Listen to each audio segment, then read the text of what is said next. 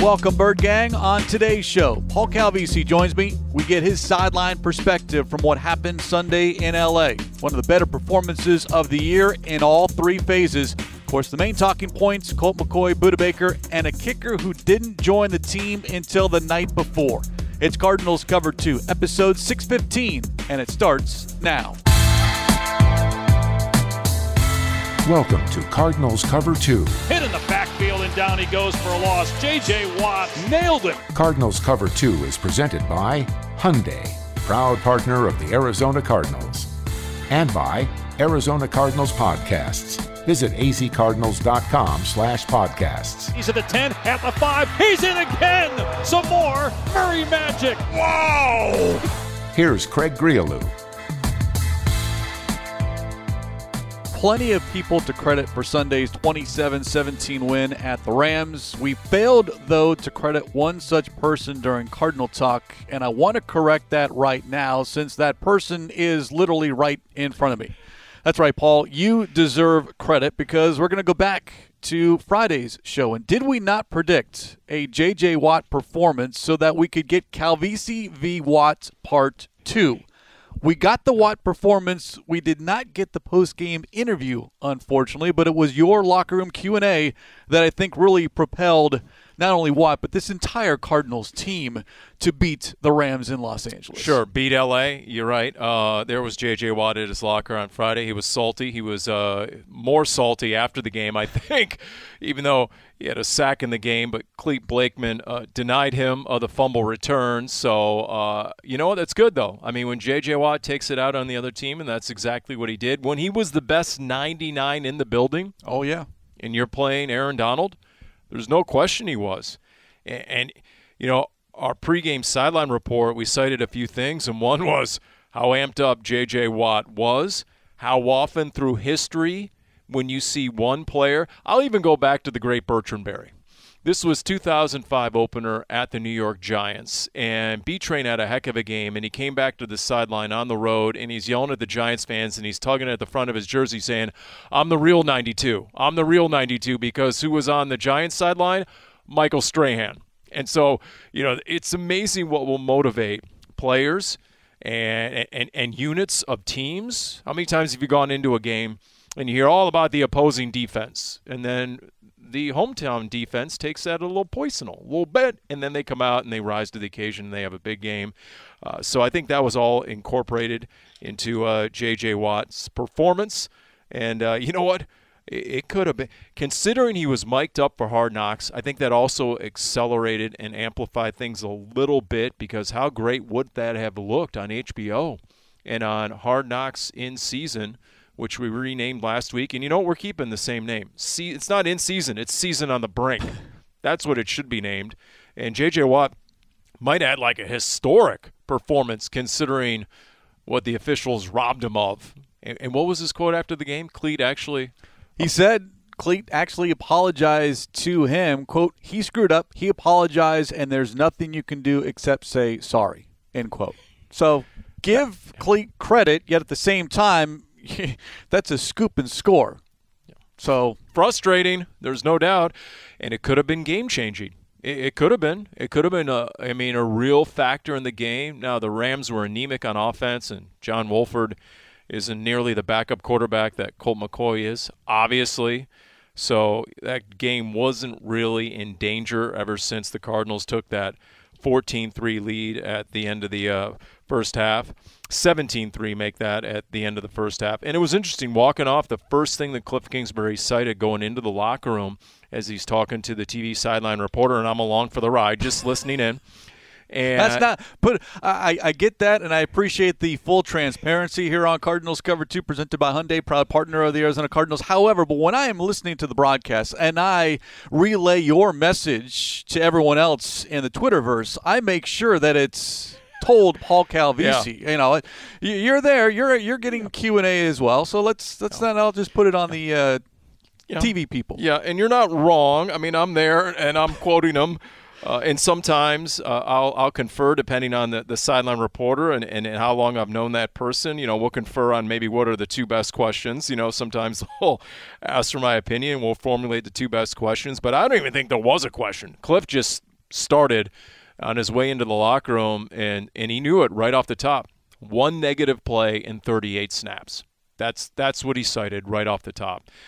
And so what's the word that we're using probably that's most popular with Colt McCoy? Efficient. And that's what the Cardinals' offense was. It was efficient. We didn't hear the words self-inflicted. And it's amazing what happens when you're not your own worst enemy. So there you go. And look, I wasn't shocked. I don't know about you. I don't think anybody should be shocked based on what Colt McCoy did last year in those 2 wins on the road. I mean, winning division games on the road. This is what Colt McCoy does. And not even just for the Cardinals. You go back to his last year with the Giants. What did he do when he got that start at Seattle? An abysmal Giants team.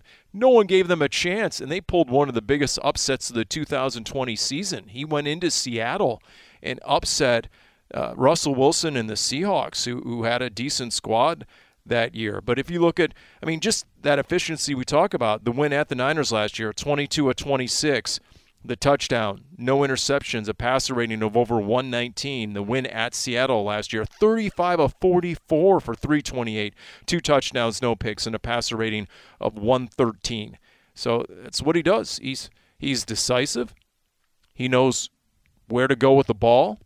You hear Cliff Kingsbury talk about his pre-snap ability to read and react. You saw all that on display. And for a guy who hadn't played any regular season football all year and didn't have much of a training camp, the first week or so he threw about 1 million passes because Kyler was down. And then whether that was a factor in his elbow and his arm and whatever afflicted him the rest of August. And then into, the first 3 games of the regular season, or was he actually on IR?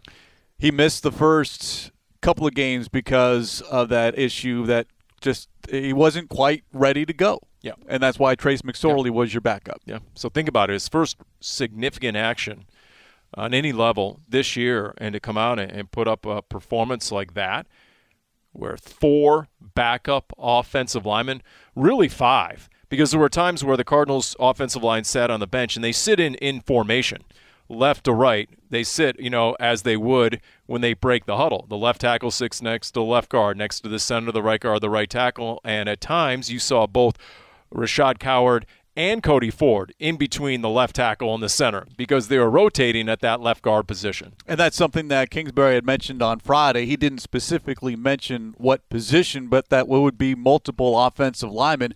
And let's give credit to those 4 offensive linemen plus Kelvin Beachum, the only starter that has been your starter, your mainstay this entire season. Kelvin Beachum is the only one on that line that has not missed to start. But you had Josh Jones, Rashad Coward, Billy Price, Lacita Smith, and Beachum. And according to Pro Football Focus, that offensive line allowed only 6 pressures on 40 pass blocking snaps. 0 pressures allowed by Beach. And that was a concern. And Kingsbury told you post-game, yes, there was some concern rolling out 4 backups plus Beachum against that stout defensive line, namely Aaron Donald. Yet, what was the game plan? The quick passing game. And Colt McCoy delivered, completing 70% of his pass attempts. And it was early on, Paul. I was stunned. 11 straight pass attempts to begin that first drive. And that was the MO, that first half. Allow Colt McCoy to dissect the defense and get the ball into his playmakers. Yeah, they got me on that one. I'll tell you that much. Now, earlier in the week, and I reported this before the game, that, the ball was going to come out quick, that the Rams' corners had a tendency to give a lot of cushion. It cost them at the end of that game the week before when Tom Brady really victimized the Rams defense in that final drive, that game-winning drive for the Buccaneers. For whatever reason, they were giving tons of cushion, and Tom Brady just took it. With no timeouts, his receivers would make the quick catch and get out of bounds, and they went all the way down for the game-winning score. And guess what? That was a big adjustment the Rams made in the second half. They played more press man with the corners. They got up on the Cardinals receivers. But to start the game, if they're going to give you just 7 to 10 yards of cushion, then just take it. I know everybody hates the horizontal game, but it really wasn't horizontal. The throw was to the perimeter, but it was a solid, positive gain that made for second and manageable, third and manageable. And that's what the Cardinals saw on film. that was what they were going to take advantage of if the Rams came out in that sort of defensive coverage. They did. So the ball went to the outside. It went into the air. But even all that being the case, what were we talking about, especially yours truly in the pregame, was that what Tampa had just done earlier in the day from Munich. There were 3 teams in the NFC with just truly banged-up offensive lines: the Rams, the Cardinals, and the Buccaneers. Tampa came out and said, you know what, we're going to run the ball. And like Wolf said on the pregame show as well, if you're a backup offensive lineman, it's probably because you're not on par with the starter when it comes to pass protection. That's usually your downfall as a backup offensive lineman. Your pass pro maybe is a liability. So cater to the backup offensive lineman and run the ball. Come off the ball. The Cardinals did anything but.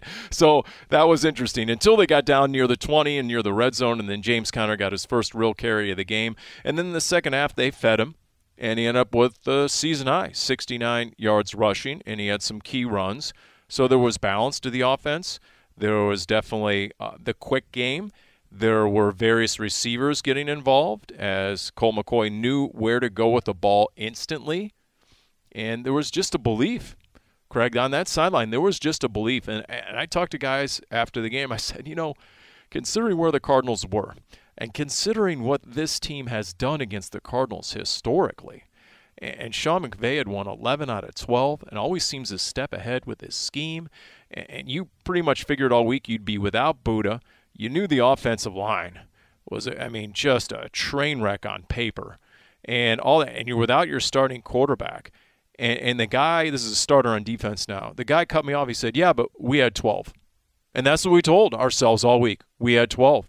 And it's amazing. When you believe in the quarterback, when you have confidence in the quarterback, what do the great quarterbacks do? They erase all the issues, all the liabilities. A great quarterback comes in with a makeshift offensive line and backup weapons, and he just makes it work. A great quarterback is an answer to all your problems.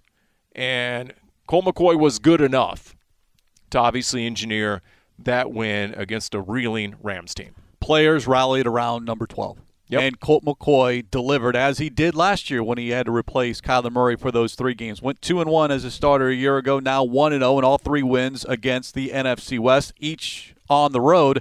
And now the question is, okay, well, why was that the case on Sunday? That was the first phone call to Cardinal Talk about the quarterback position. And, hey, maybe it's time that Colt McCoy is your starter. That was the sentiment amongst much of the fan base. Now, look, I get it. It's in the moment, but it is not going to happen. Kyler Murray is your starting quarterback.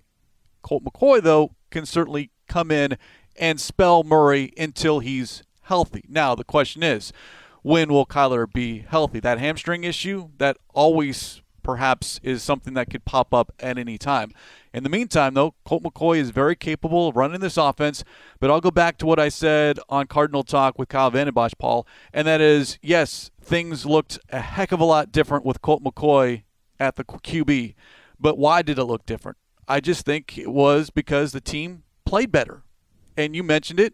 The one negative play in the first half, it was an offensive penalty. It was Josh Jones called for a false start. That was the only negative play in the first half. There was only one negative play run the entire game outside of the 2 sacks, and that was a James Conner fourth-quarter run that lost 1 yard. This team on Sunday did not play behind the sticks, able to stay on schedule, keep the chains moving however long it took, and get the ball into the red zone and mostly into the end zone. And why is that? Drill down a little deeper. I think it's because you saw a quarterback who was decisive, quarterback who was seeing the field, wasn't holding on to the ball unnecessarily long, taxing an offensive line.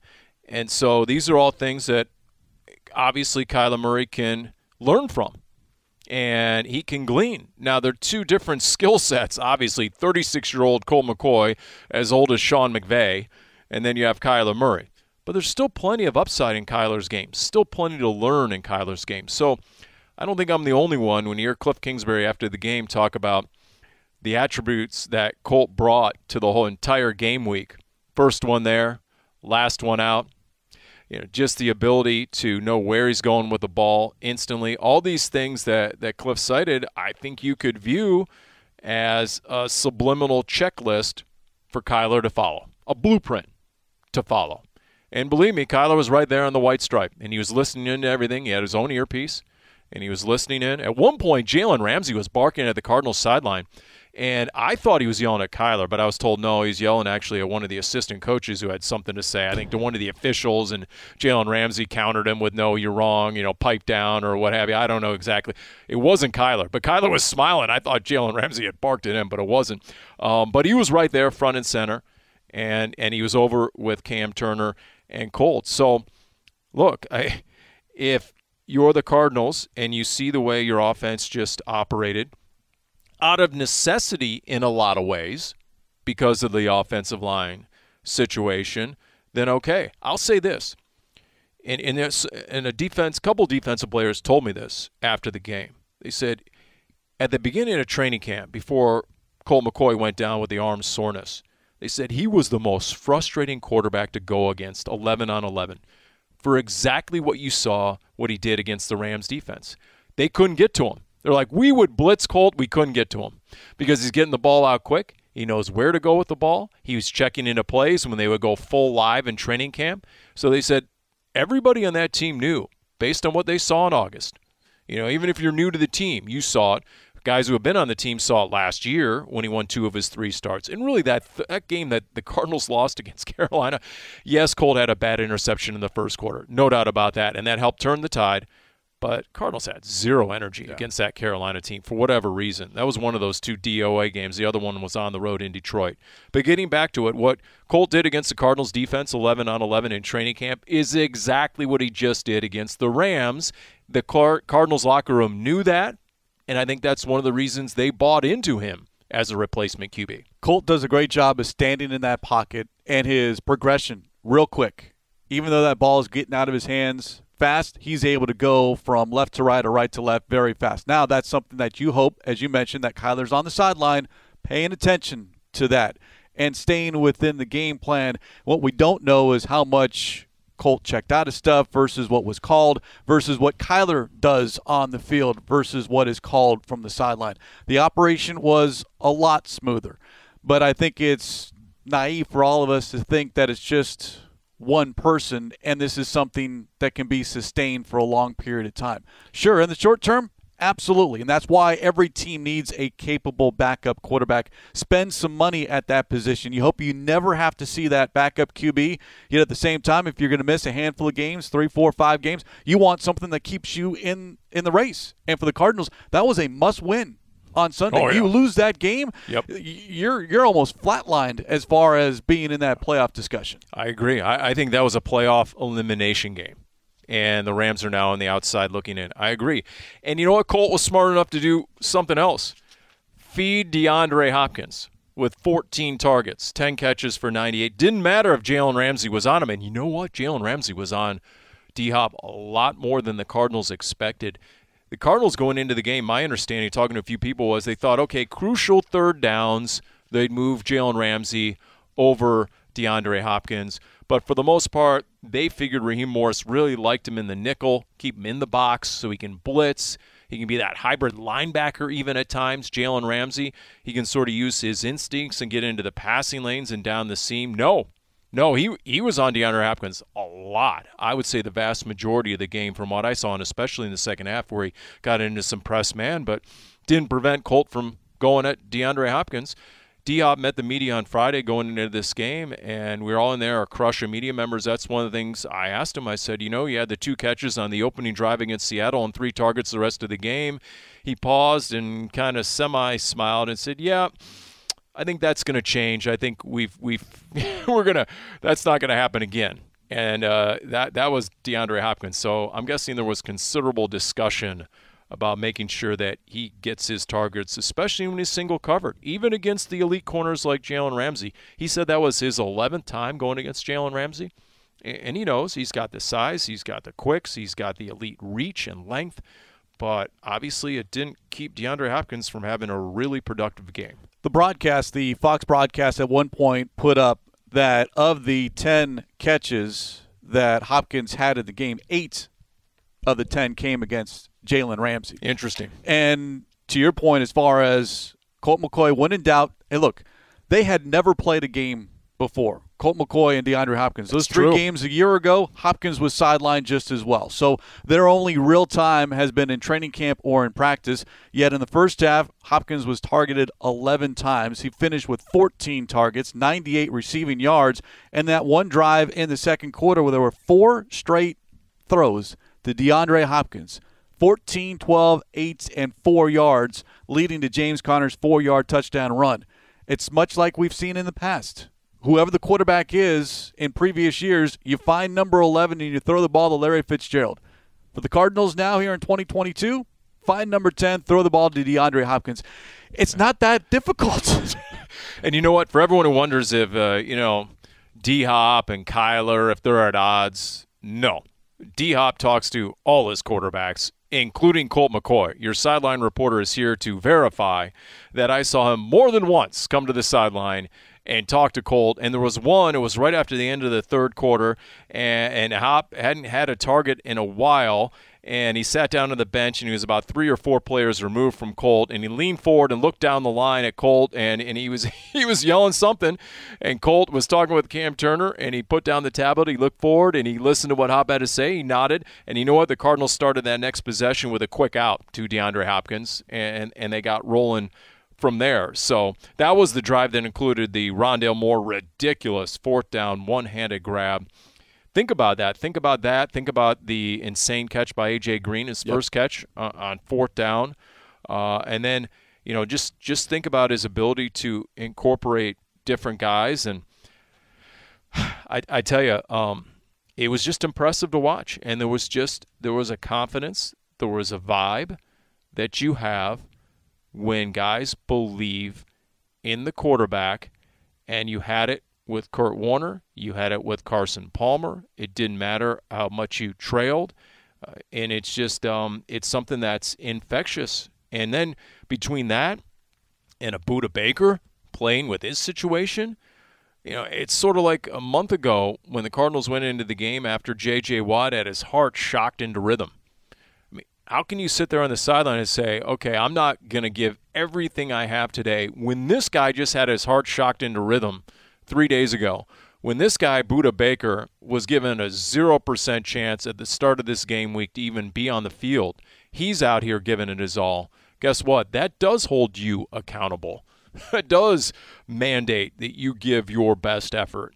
And so that's what I think you saw in the Cardinals win at the Rams in Week 10. I can only imagine how Budda is feeling Sunday night into Monday morning, maybe even into Tuesday and Wednesday, because you mentioned it. He was ruled out by the head coach. National Report says he's going to miss 2 to 3 weeks. Even post-game, speaking with Danny Sarek on the post-game report on azcardinals.com, Budda mentioned that he was told up to 4 weeks that he was going to have to miss. Yet He did everything possible to be on that football field. I went back because I wasn't quite sure in real time on Cardinal Talk, but just how many snaps Budda Baker played, because he never comes off the field. He was on the field on Sunday for a season-low 80% of the defensive snaps.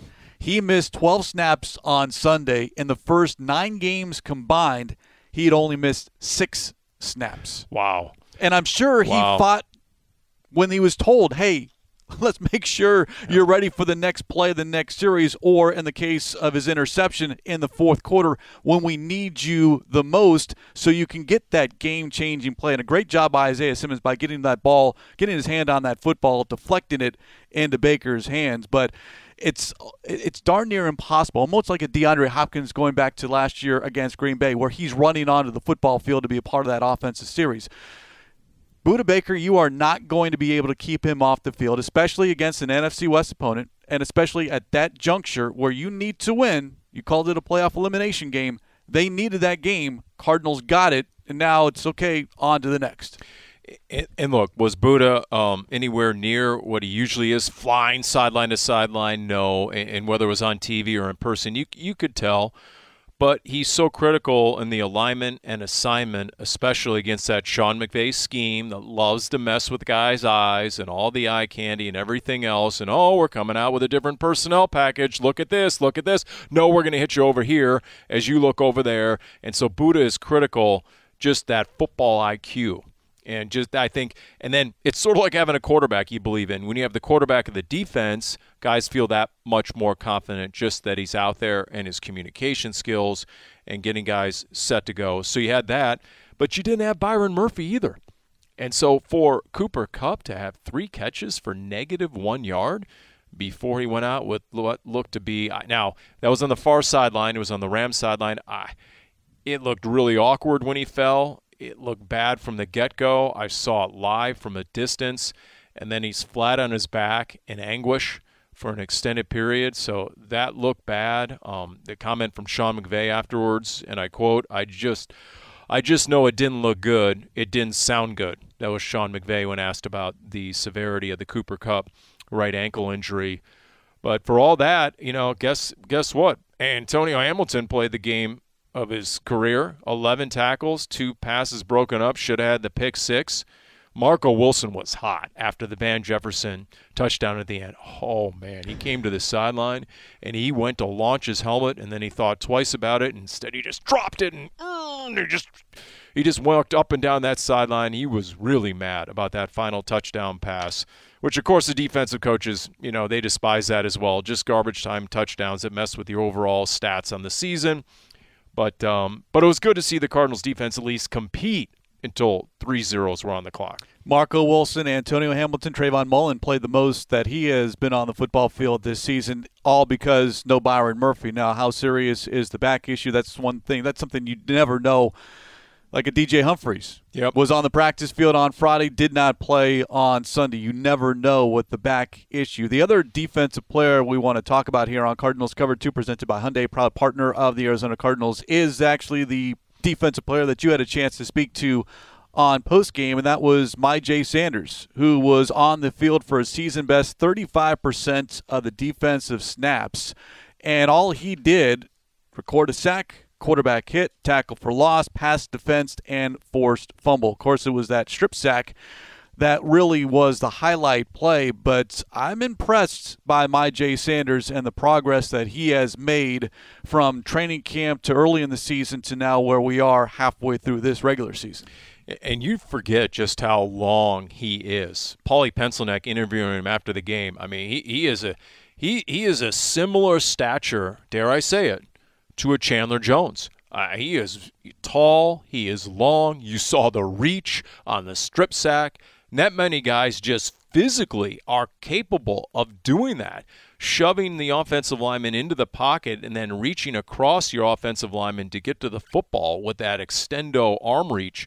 And so that's obviously one of the things that really attracted the Cardinals to Myjai Sanders in round 3. Now, been a bit of a slow run-up.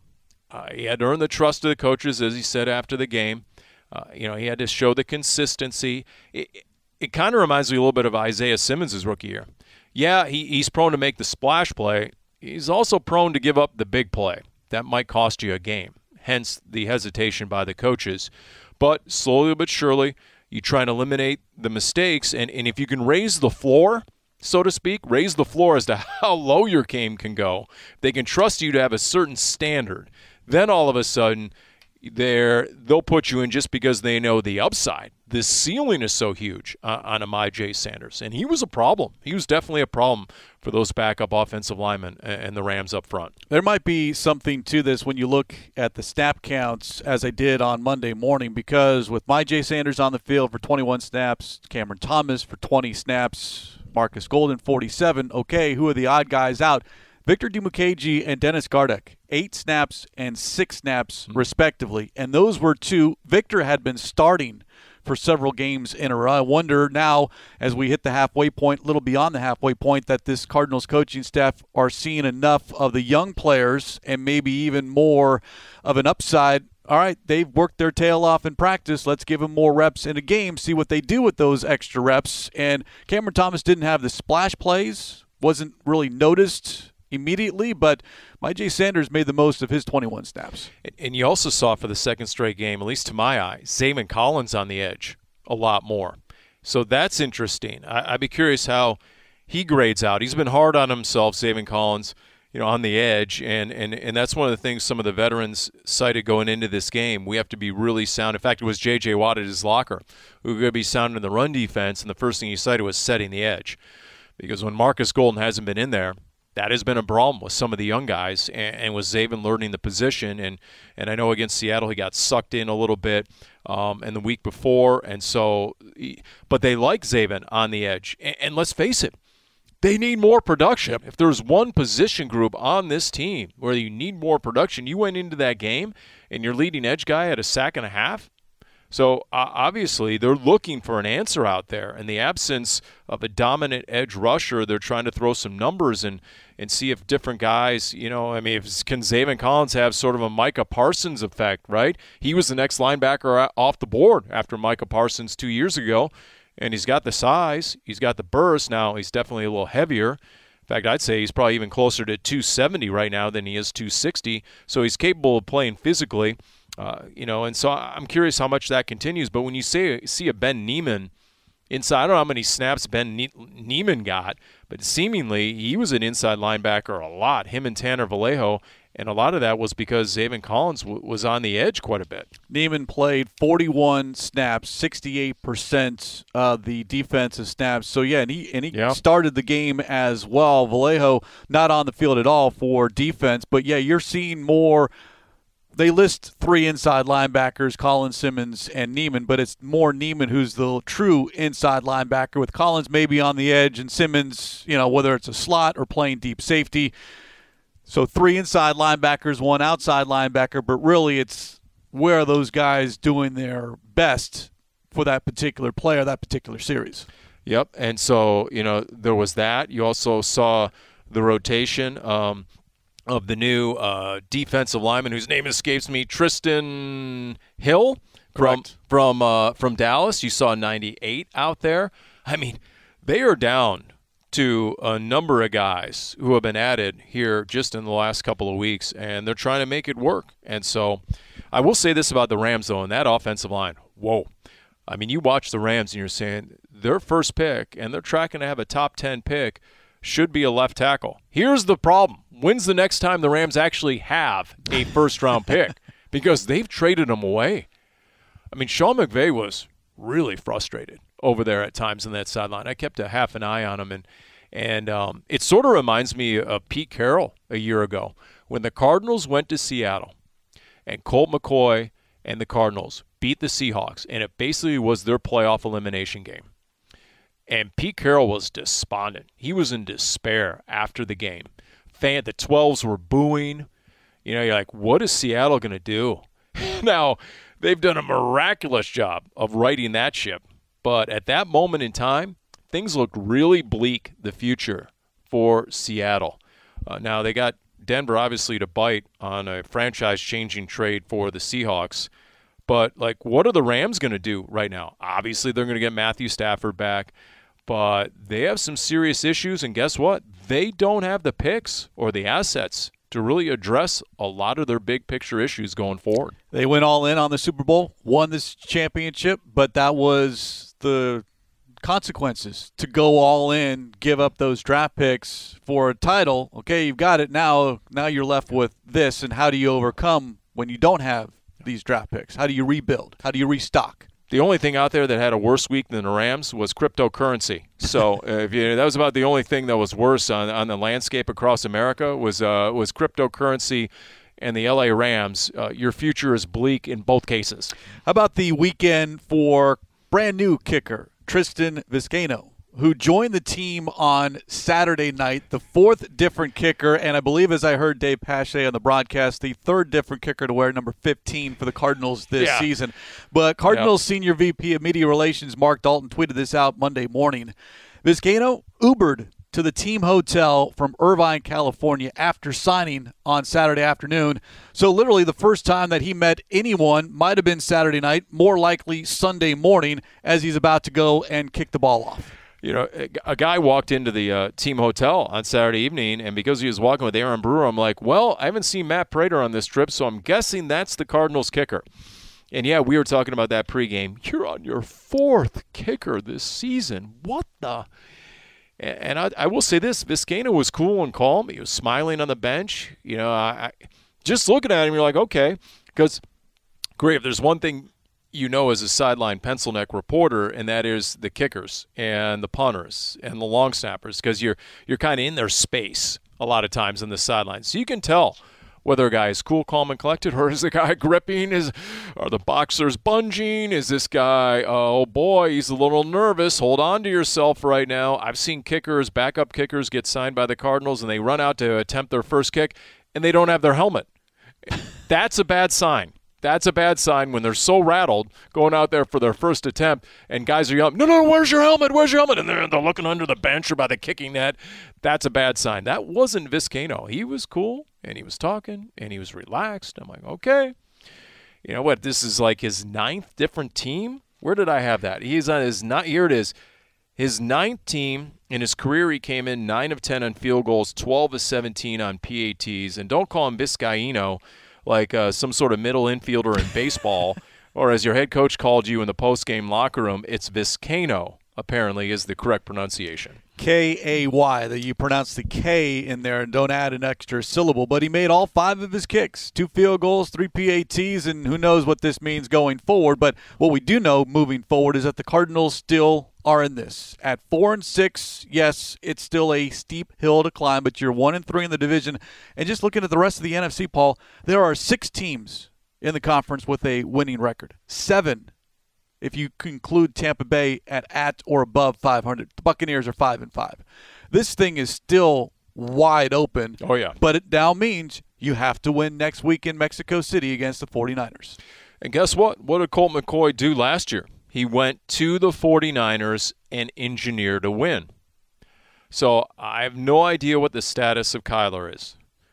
I have no idea what the status of Colt McCoy is. It's a good clip. As of this Monday morning. You heard him in our postgame radio interview. I asked him about how's the knee, and he said, well, adrenaline got me through.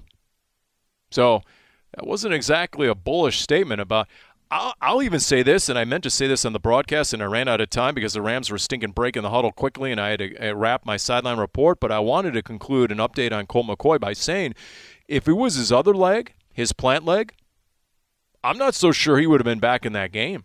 I think the good news, the good fortune for the Cardinals was it was his left leg and not his back leg, his right leg, his plant leg, because on the sideline, he was taking his drops. He came out of the medical tent. He immediately grabbed a football. He wanted to see if he could throw, and he did his 3-step drops, and he threw.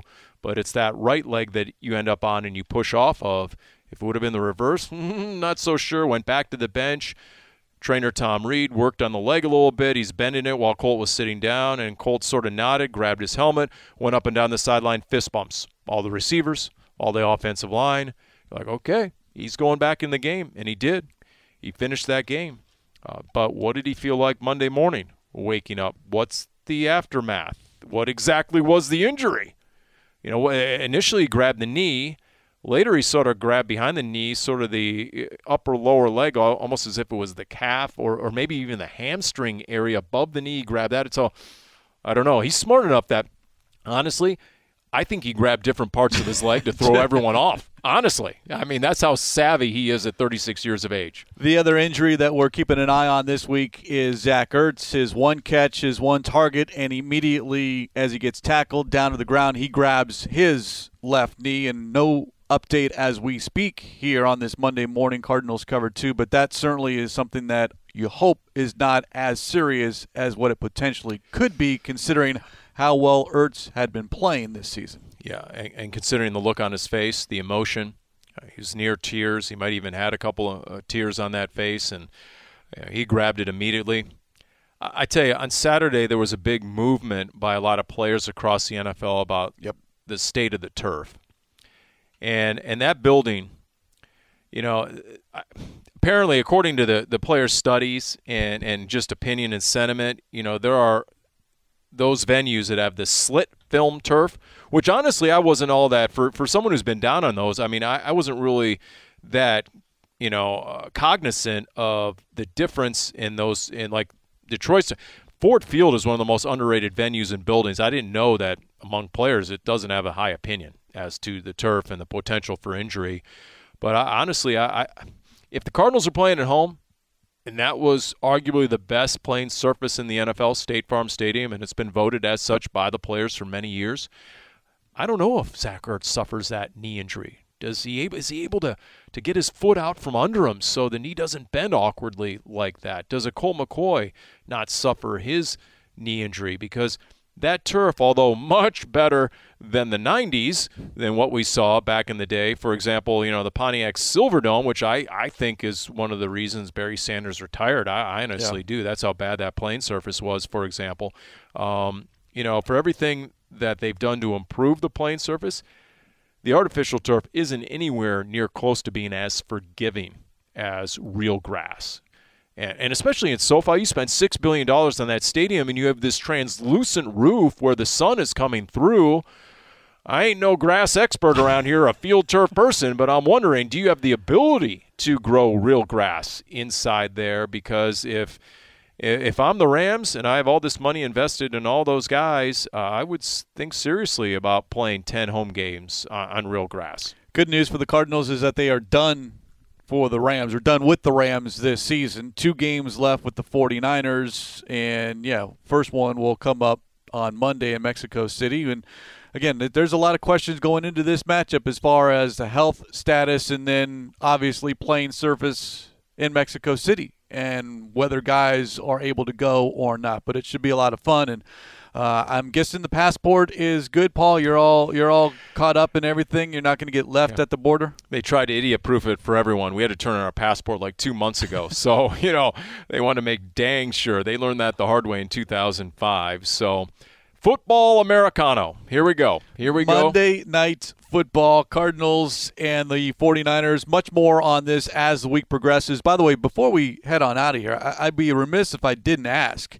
Either did you see or meet Blake Shelton and Gwen Stefani, who were up with Michael Bidwell in the owner's suite? Somehow I was down in the field. I miss Blake Shelton and Gwen Stefani. And what really hurts, really just sort of rubs the salt in the wound is there I was post-game with Cam Cox from Channel 12. So there's always a Cam Cox reference here. It can always get worse. So compare and contrast, having to spend time with Cam and not actually running into Blake and Gwen. So that was disappointing. There's no doubt about it. I got to be better. I got to keep my head in a swivel, look out for the celebrities, and, leave the lesser people behind. Cam.